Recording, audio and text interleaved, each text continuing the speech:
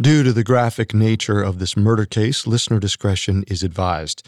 This episode includes graphic descriptions of torture, as well as dramatizations and discussions of murder and assault that some people may find offensive. We advise extreme caution for children under 13.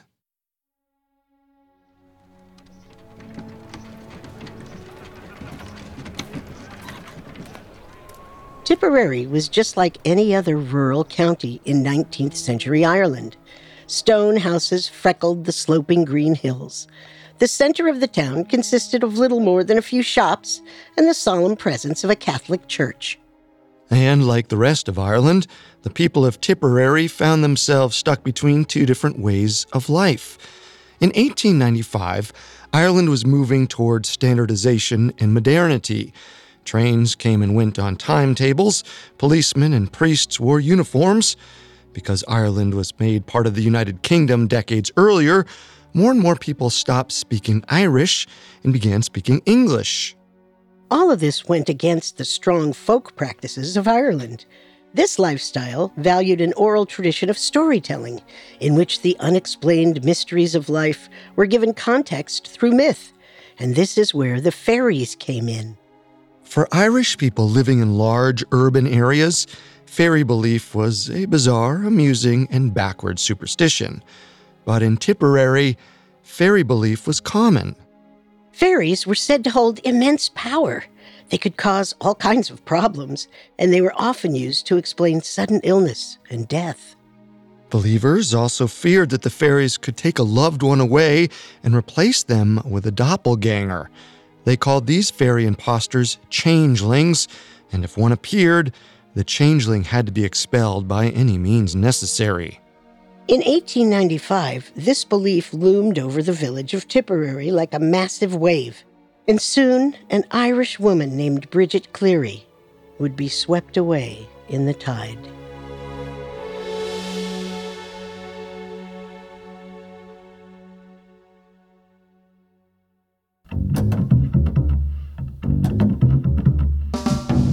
Welcome to Solved Murders, True Crime Mysteries, a Spotify original from Parcast. I'm your host, Carter Roy. And I'm your host, Wendy McKenzie. Every Wednesday, we step into the world of true crime's most fascinating murder cases and tell the tale of how real-life detectives close the case. You can find episodes of Solved Murders and all other Spotify originals from Parcast for free, exclusively on Spotify. This is our first episode on the murder of Bridget Cleary. This week, we'll cover the events that led to her death. Next week, we'll cover how Ireland grappled with this case and its relationship to Irish folk traditions. We have all that and more coming up. Stay with us. This episode is brought to you by Anytime Fitness. Forget dark alleys and cemeteries. For some, the gym is the scariest place of all. But it doesn't have to be. With a personalized plan and expert coaching, Anytime Fitness can help make the gym less frightening. Get more for your gym membership than machines. Get personalized support anytime, anywhere. Visit AnytimeFitness.com to try it for free today. Terms, conditions, and restrictions apply. See website for details.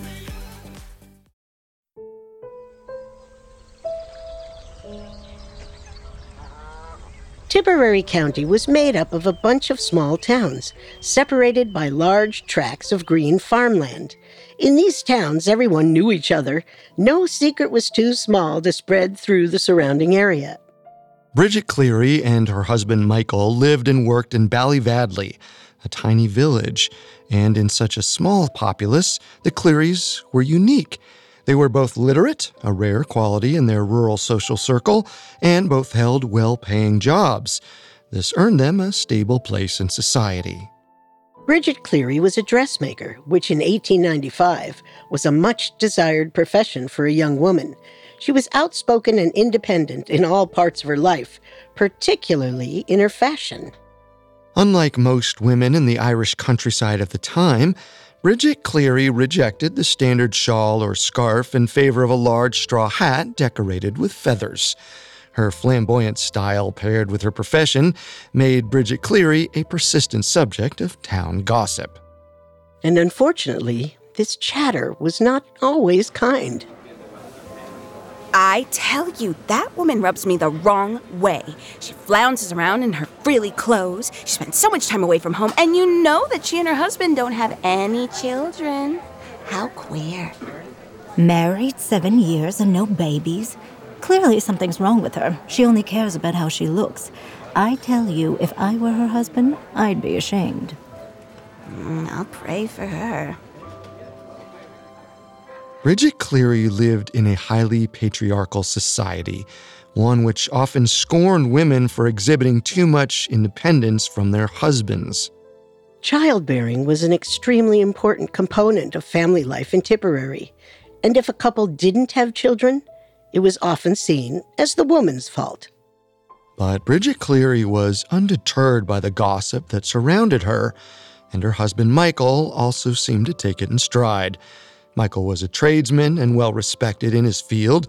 He was handsome, with a strong beard and piercing eyes. His wife's brazen attitude was certainly unusual, but Michael Cleary likely treated it as a small issue in an otherwise idyllic life. From the outside, it seemed that in the spring of 1895, the pair had established a comfortable routine for themselves. But soon that picture-perfect life would begin to chip away.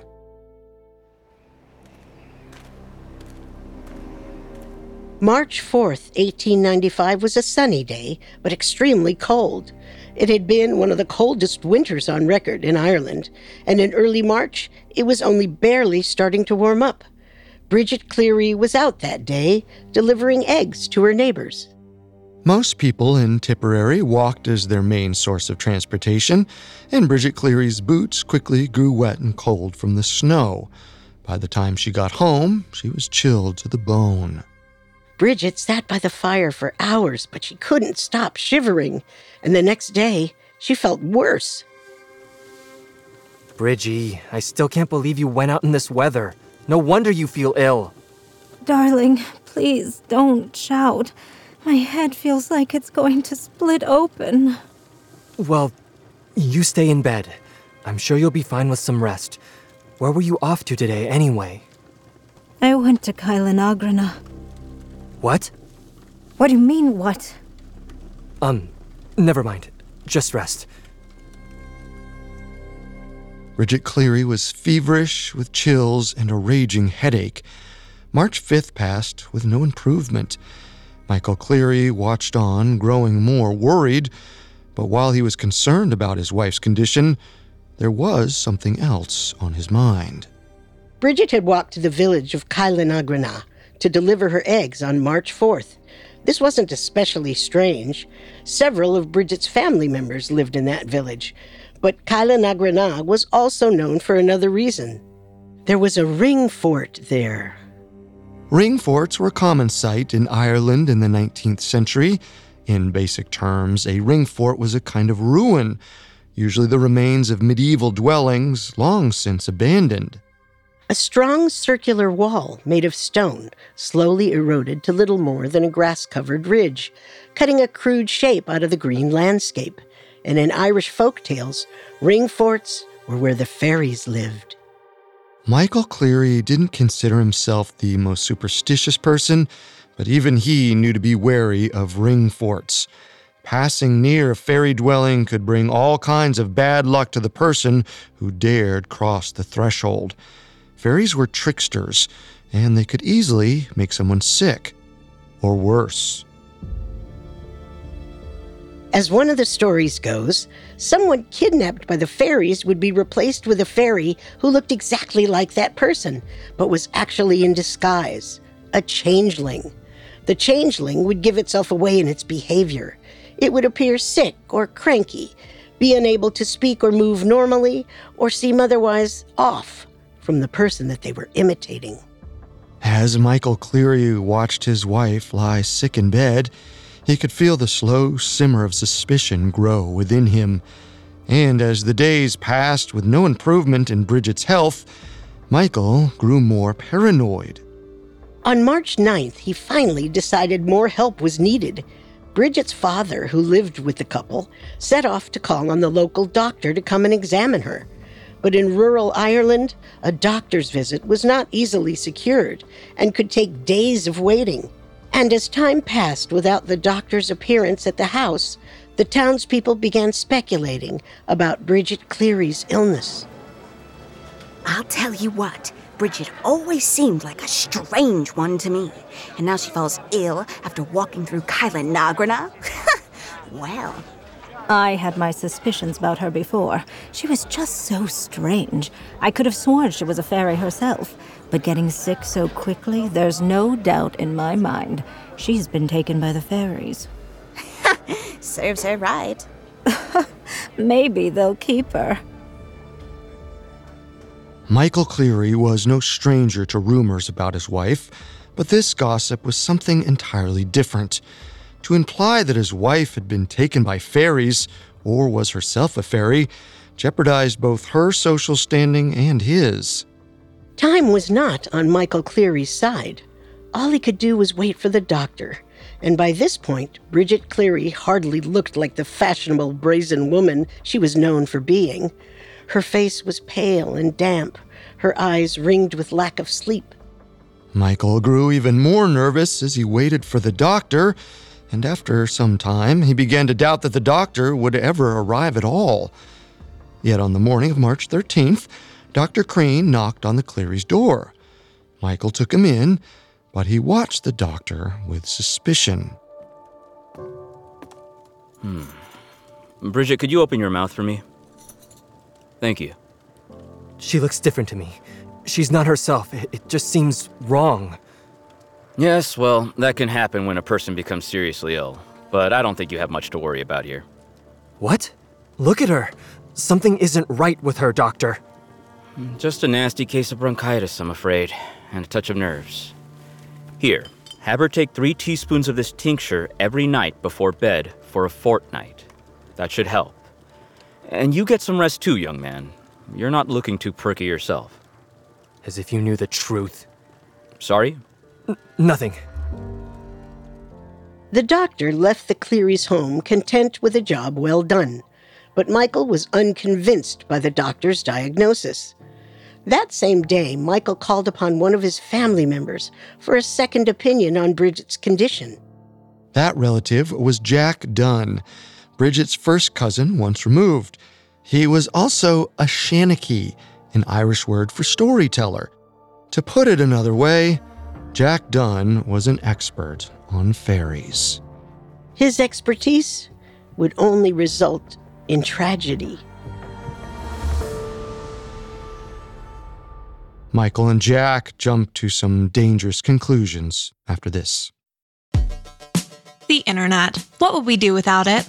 So much information, so little time, and yet, with all the answers available online, there still lie scores of deep, dark, spooky secrets. Mysteries yet to be solved until now. This isn't clickbait. This is our exclusive new podcast, Internet Urban Legends. I'm Loie, your evidence expert. And I'm Eleanor, the self-proclaimed skeptic. Together, we're the gruesome twosome, sleuths in search of the weirdest stories on the web. Every Tuesday, we investigate the internet's creepiest conundrums, covering each conspiracy theory and combing through every clue to separate hoax from haunt. Whether it's the video sure to make you lose your appetite, Blank Room Soup, or every kid's worst nightmare, the terrifying truth behind Disney's deaths. Or every parent's worst nightmare, social media's Momo Challenge. Each episode of Internet Urban Legends is chock full of disturbing details which are either truly demented or ripe for debunking. And no matter our conclusion, we're sure to be left scared half to death. So won't you join us? Follow our new Spotify original from Parcast, Internet Urban Legends. Listen free and exclusively on Spotify. This episode is brought to you by Anytime Fitness. Forget dark alleys and cemeteries. For some, the gym is the scariest place of all. But it doesn't have to be. With a personalized plan and expert coaching, Anytime Fitness can help make the gym less frightening. Get more for your gym membership than machines. Get personalized support anytime, anywhere. Visit AnytimeFitness.com to try it for free today. Terms, conditions, and restrictions apply. See website for details. Now, back to the story. On March 13th, a doctor examined Bridget Cleary and diagnosed her with bronchitis. He prescribed a tincture to help her heal, but her husband, Michael Cleary, doubted the doctor's diagnosis. He suspected something more sinister and more magical had affected his wife. He summoned his relative and the local Shanachie, Jack Dunn, to give his opinion on Bridget's condition. As he entered the Cleary house, Jack Dunn strode to the bedroom. There, Bridget Cleary lay in a feverish daze. Michael stood nervously in the doorway as Jack observed her. She fell ill quite suddenly, yes? Yes, after she came home from Kailanagrana. She's been sick for almost a week now. Who's there? Shh. Go back to sleep, Bridget. Michael, join me out in the hall. I need you to listen to me very carefully. This is a dire situation. You cannot delay. Every second you waste could be the end of you. What? What is it? The doctor finally came this morning. What else? The doctor is useless to you now. You can't trust his judgment with this, with her. But that thing in your bedroom is not your wife. While it's unclear exactly what Jack Dunn said to Michael Cleary that day, most accounts name Jack as the person responsible for confirming Michael's suspicions. In any case, by this point in time, Michael Cleary firmly believed that his wife had been taken by the fairies and replaced with a changeling, a fairy in disguise, and something had to be done about it. Bridget Cleary could tell that something strange was happening with her husband. He wasn't sleeping, he was hardly eating, and he watched over her with increasing agitation. Even through her feverish days, she could see that he was behaving differently and looking at her with resentment. That evening, she confronted him about the events of that day's visit. Michael, wasn't there a doctor here today? yes, but you don't need to worry about that. Well, did he give me anything to help with my illness? I thought I heard him telling you something about a tincture. That tincture isn't going to help you, Bridgie. If that's even who you really are. Michael, what are you talking about? I know what you really are. You can't fool me, changeling. Michael, I am your wife. You have to believe me. You can't trick me, fairy. We'll soon see your true self. Mark my words. We don't know exactly what transpired between the couple that night, but Bridget Cleary was no stranger to fairy legend. If her husband accused her of being a changeling, that carried a real threat. But Bridget was still bedridden, too weak to leave the room. She was trapped. She could only hope that at some point, her husband would believe her. But dark news would only make her husband's outlook even darker. The following day, March 14th, Michael Cleary received word that his father had died. There would be a wake taking place the next day in the village of Killinall, about an 8-mile walk away.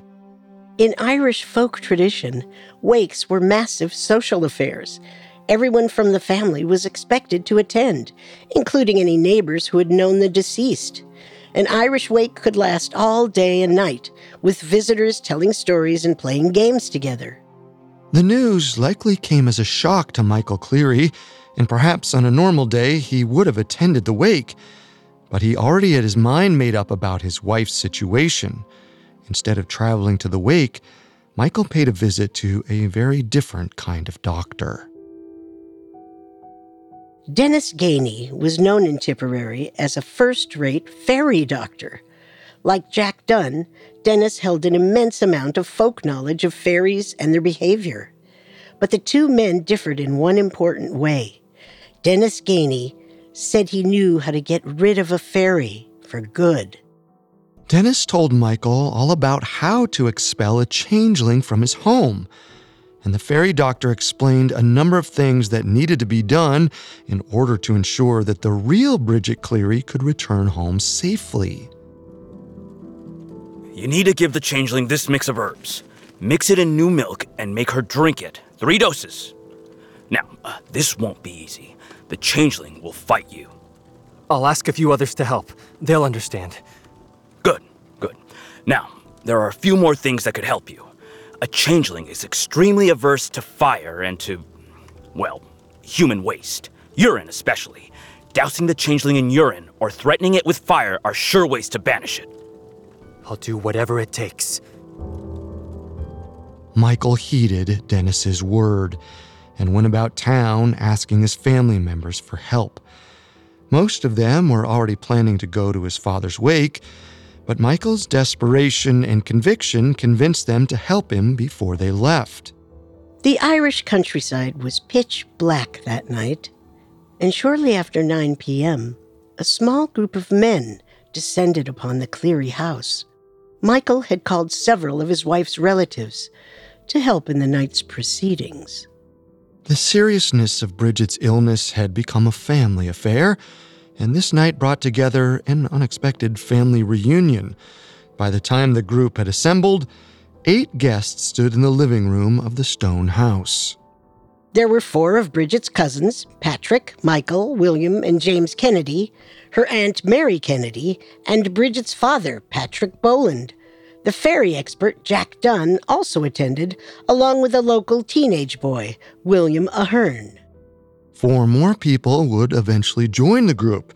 The Cleary's neighbors, William and Minnie Simpson, along with another cousin of Bridget's named Johanna Burke, who was bringing her young daughter and the new milk for the herbal potion. Once everyone was gathered, the group watched as Michael Cleary stooped over the fire, simmering a pot of herbs and milk. He swirled the mixture with a wooden spoon, then stood up, the pot still in his hand. Silently, he nodded to the group, and some of the men filed into the bedroom. What are all these people doing here? Patrick, James, hold down her arms. What? What are you doing?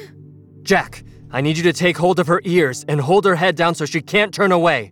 Someone also needs to keep her legs down. Changeling, we will expel you tonight in the name of God. Bridget Cleary screamed and struggled, but she couldn't move. Michael Cleary pried open his wife's mouth, shoving the wooden spoon into it. Bridget gagged and tried to spit the mixture out. With crazed urgency, Michael Cleary yelled for someone to bring a hot iron poker from the fireplace into the room. Jack Dunn rushed out, returning with the instrument, its edge glowing red. Jack Dunn held the poker over Bridget's forehead as Michael Cleary thrust the spoon into Bridget's mouth one more time.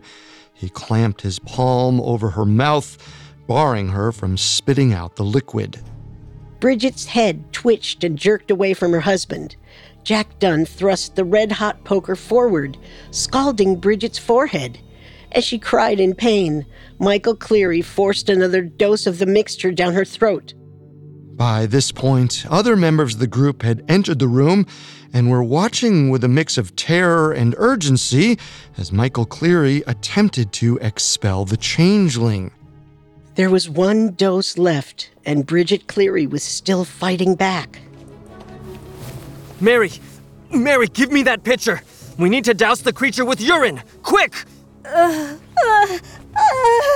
Michael, please, don't you think she's had enough? This is not my wife! Now, Jack, help me hold her head. She will take this medicine, so help me! Michael forced the final dose into Bridget Cleary's mouth, clamping his hand against her once more to make sure she swallowed it.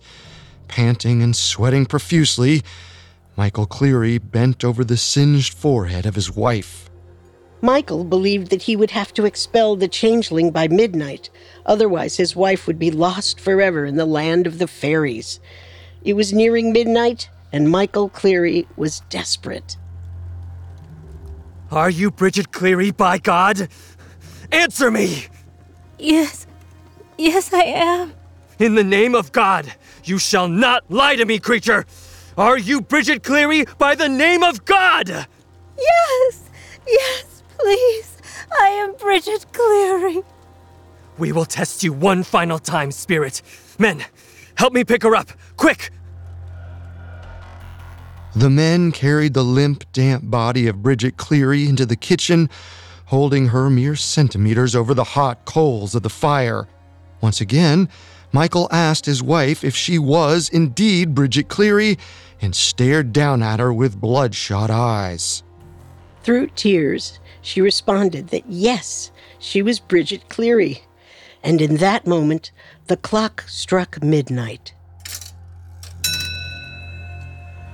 Michael gestured for the men to set his wife down on the ground, and as he looked around at the exhausted group, he felt an overwhelming sense of relief.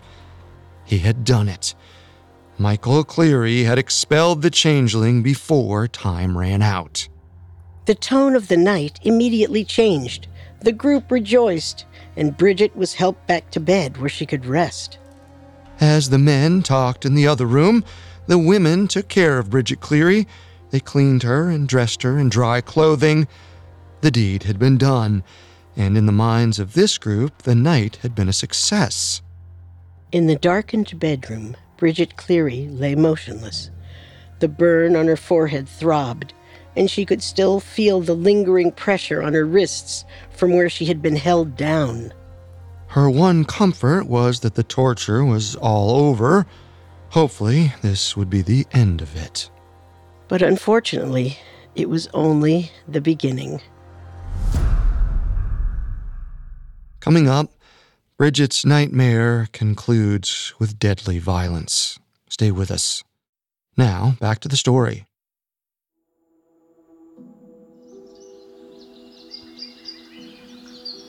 On March 15th, 1895, the morning broke to a quiet and idyllic Irish landscape.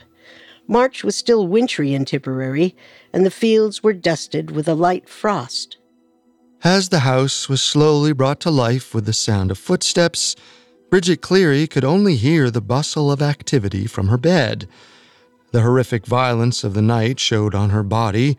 She was bruised and scarred, with a small pink burn blistering on her forehead.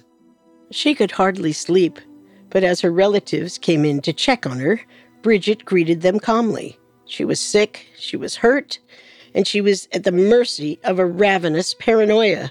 The best she could do was prove to her family and friends that she was herself. For the rest of the people at the Cleary's house, the events of the night were nearly forgotten. The men asked Michael to come with them to his father's wake, but Michael seemed to have other plans. Mike, come along. I'm sure Bridget would be fine on her own. I'm not going with you. What? This is your father we're talking about. The treatment worked on Bridget. Why not just let her rest and come pay your respects? There are still spirits in this house, Patrick. We still need a priest to say Mass. That is sure to drive away those damned creatures for good.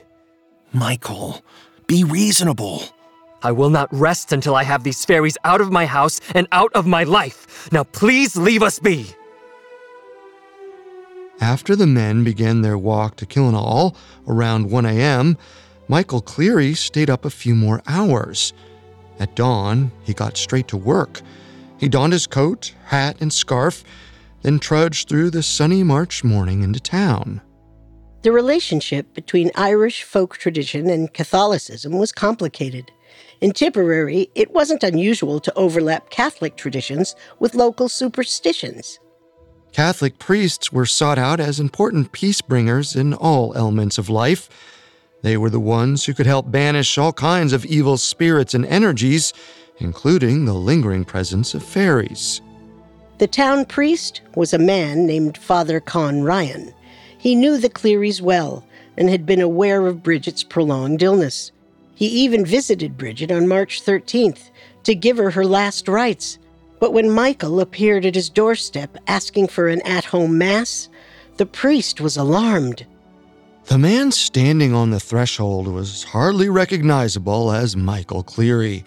His beard was unkempt, and he had massive dark circles under his eyes from many sleepless nights.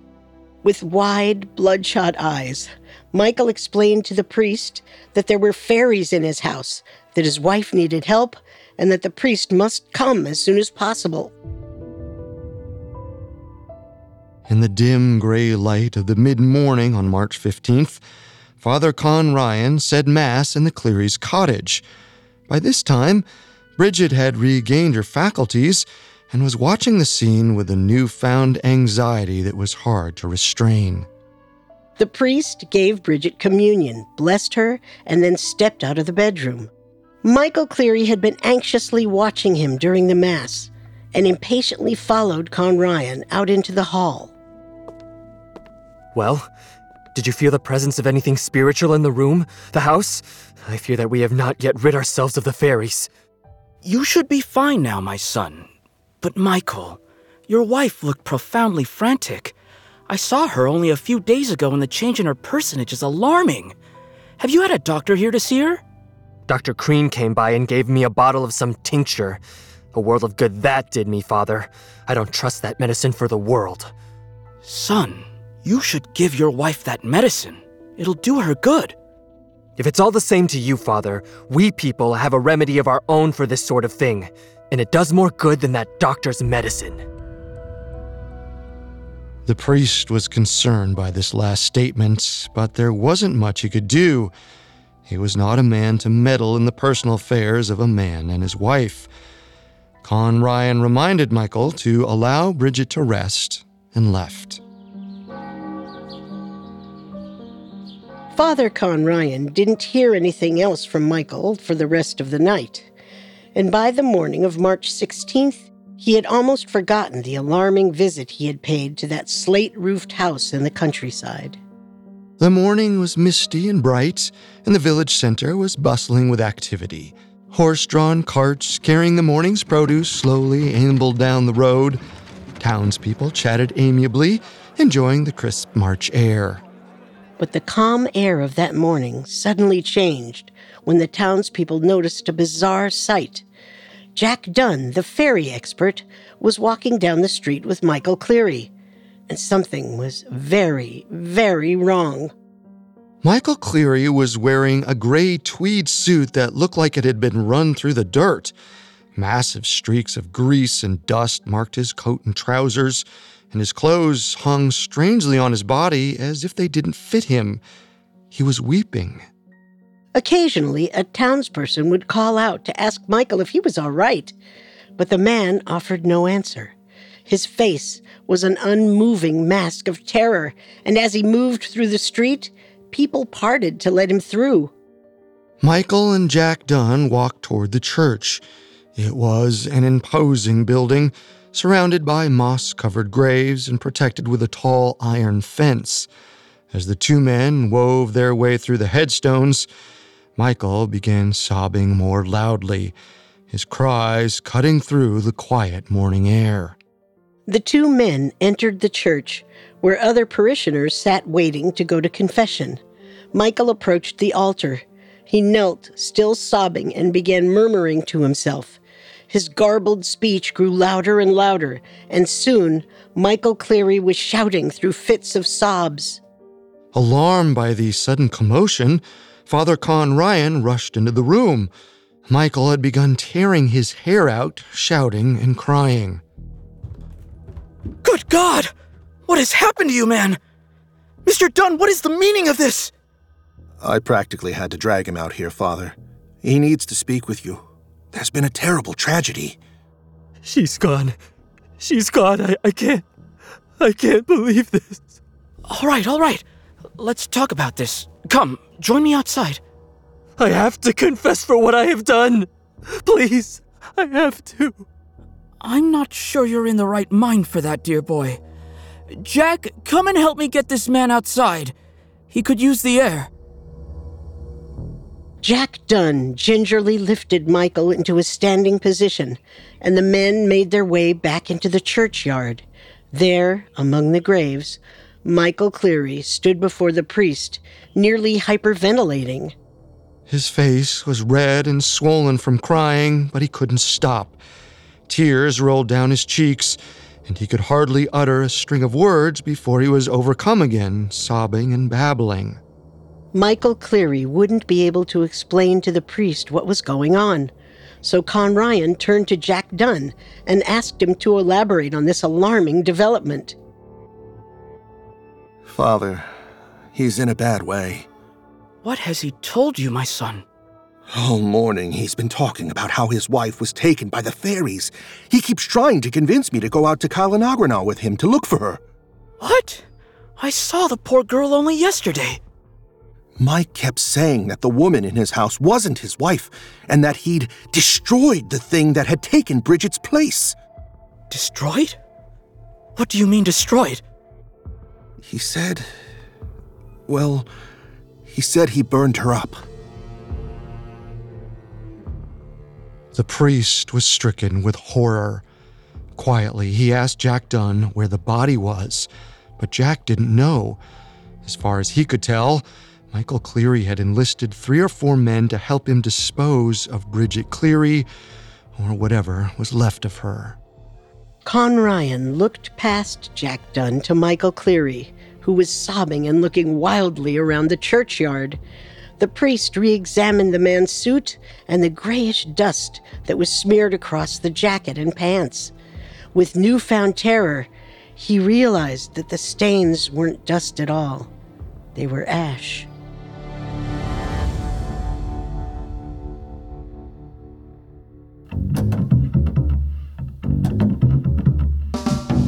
Thanks again for tuning in to Solved Murders. We'll be back next Wednesday with Part 2, The Murder of Bridget Cleary. For more information on Bridget Cleary, amongst the many sources we used, we found The Burning of Bridget Cleary by Angela Burke extremely helpful to our research. You can find all episodes of Solved Murders and all other Spotify originals from Parcast for free on Spotify. We'll see you next time. If we live till next time. Solved Murders, True Crime Mysteries is a Spotify original from Parcast. It is executive produced by Max Cutler. Sound design by Michael Langsner, with production assistance by Ron Shapiro, Trent Williamson, Carly Madden, and Freddie Beckley. This episode of Solved Murders was written by Georgia Hampton, with writing assistance by Giles Hofseth, fact-checking by Claire Cronin, and research by Mickey Taylor. The amazing cast of voice actors includes Tom Bauer, Tiana Camacho, Joe Hernandez, Drew Lawn, and Jen Wong. Solved Murders stars Wendy McKenzie and Carter Roy.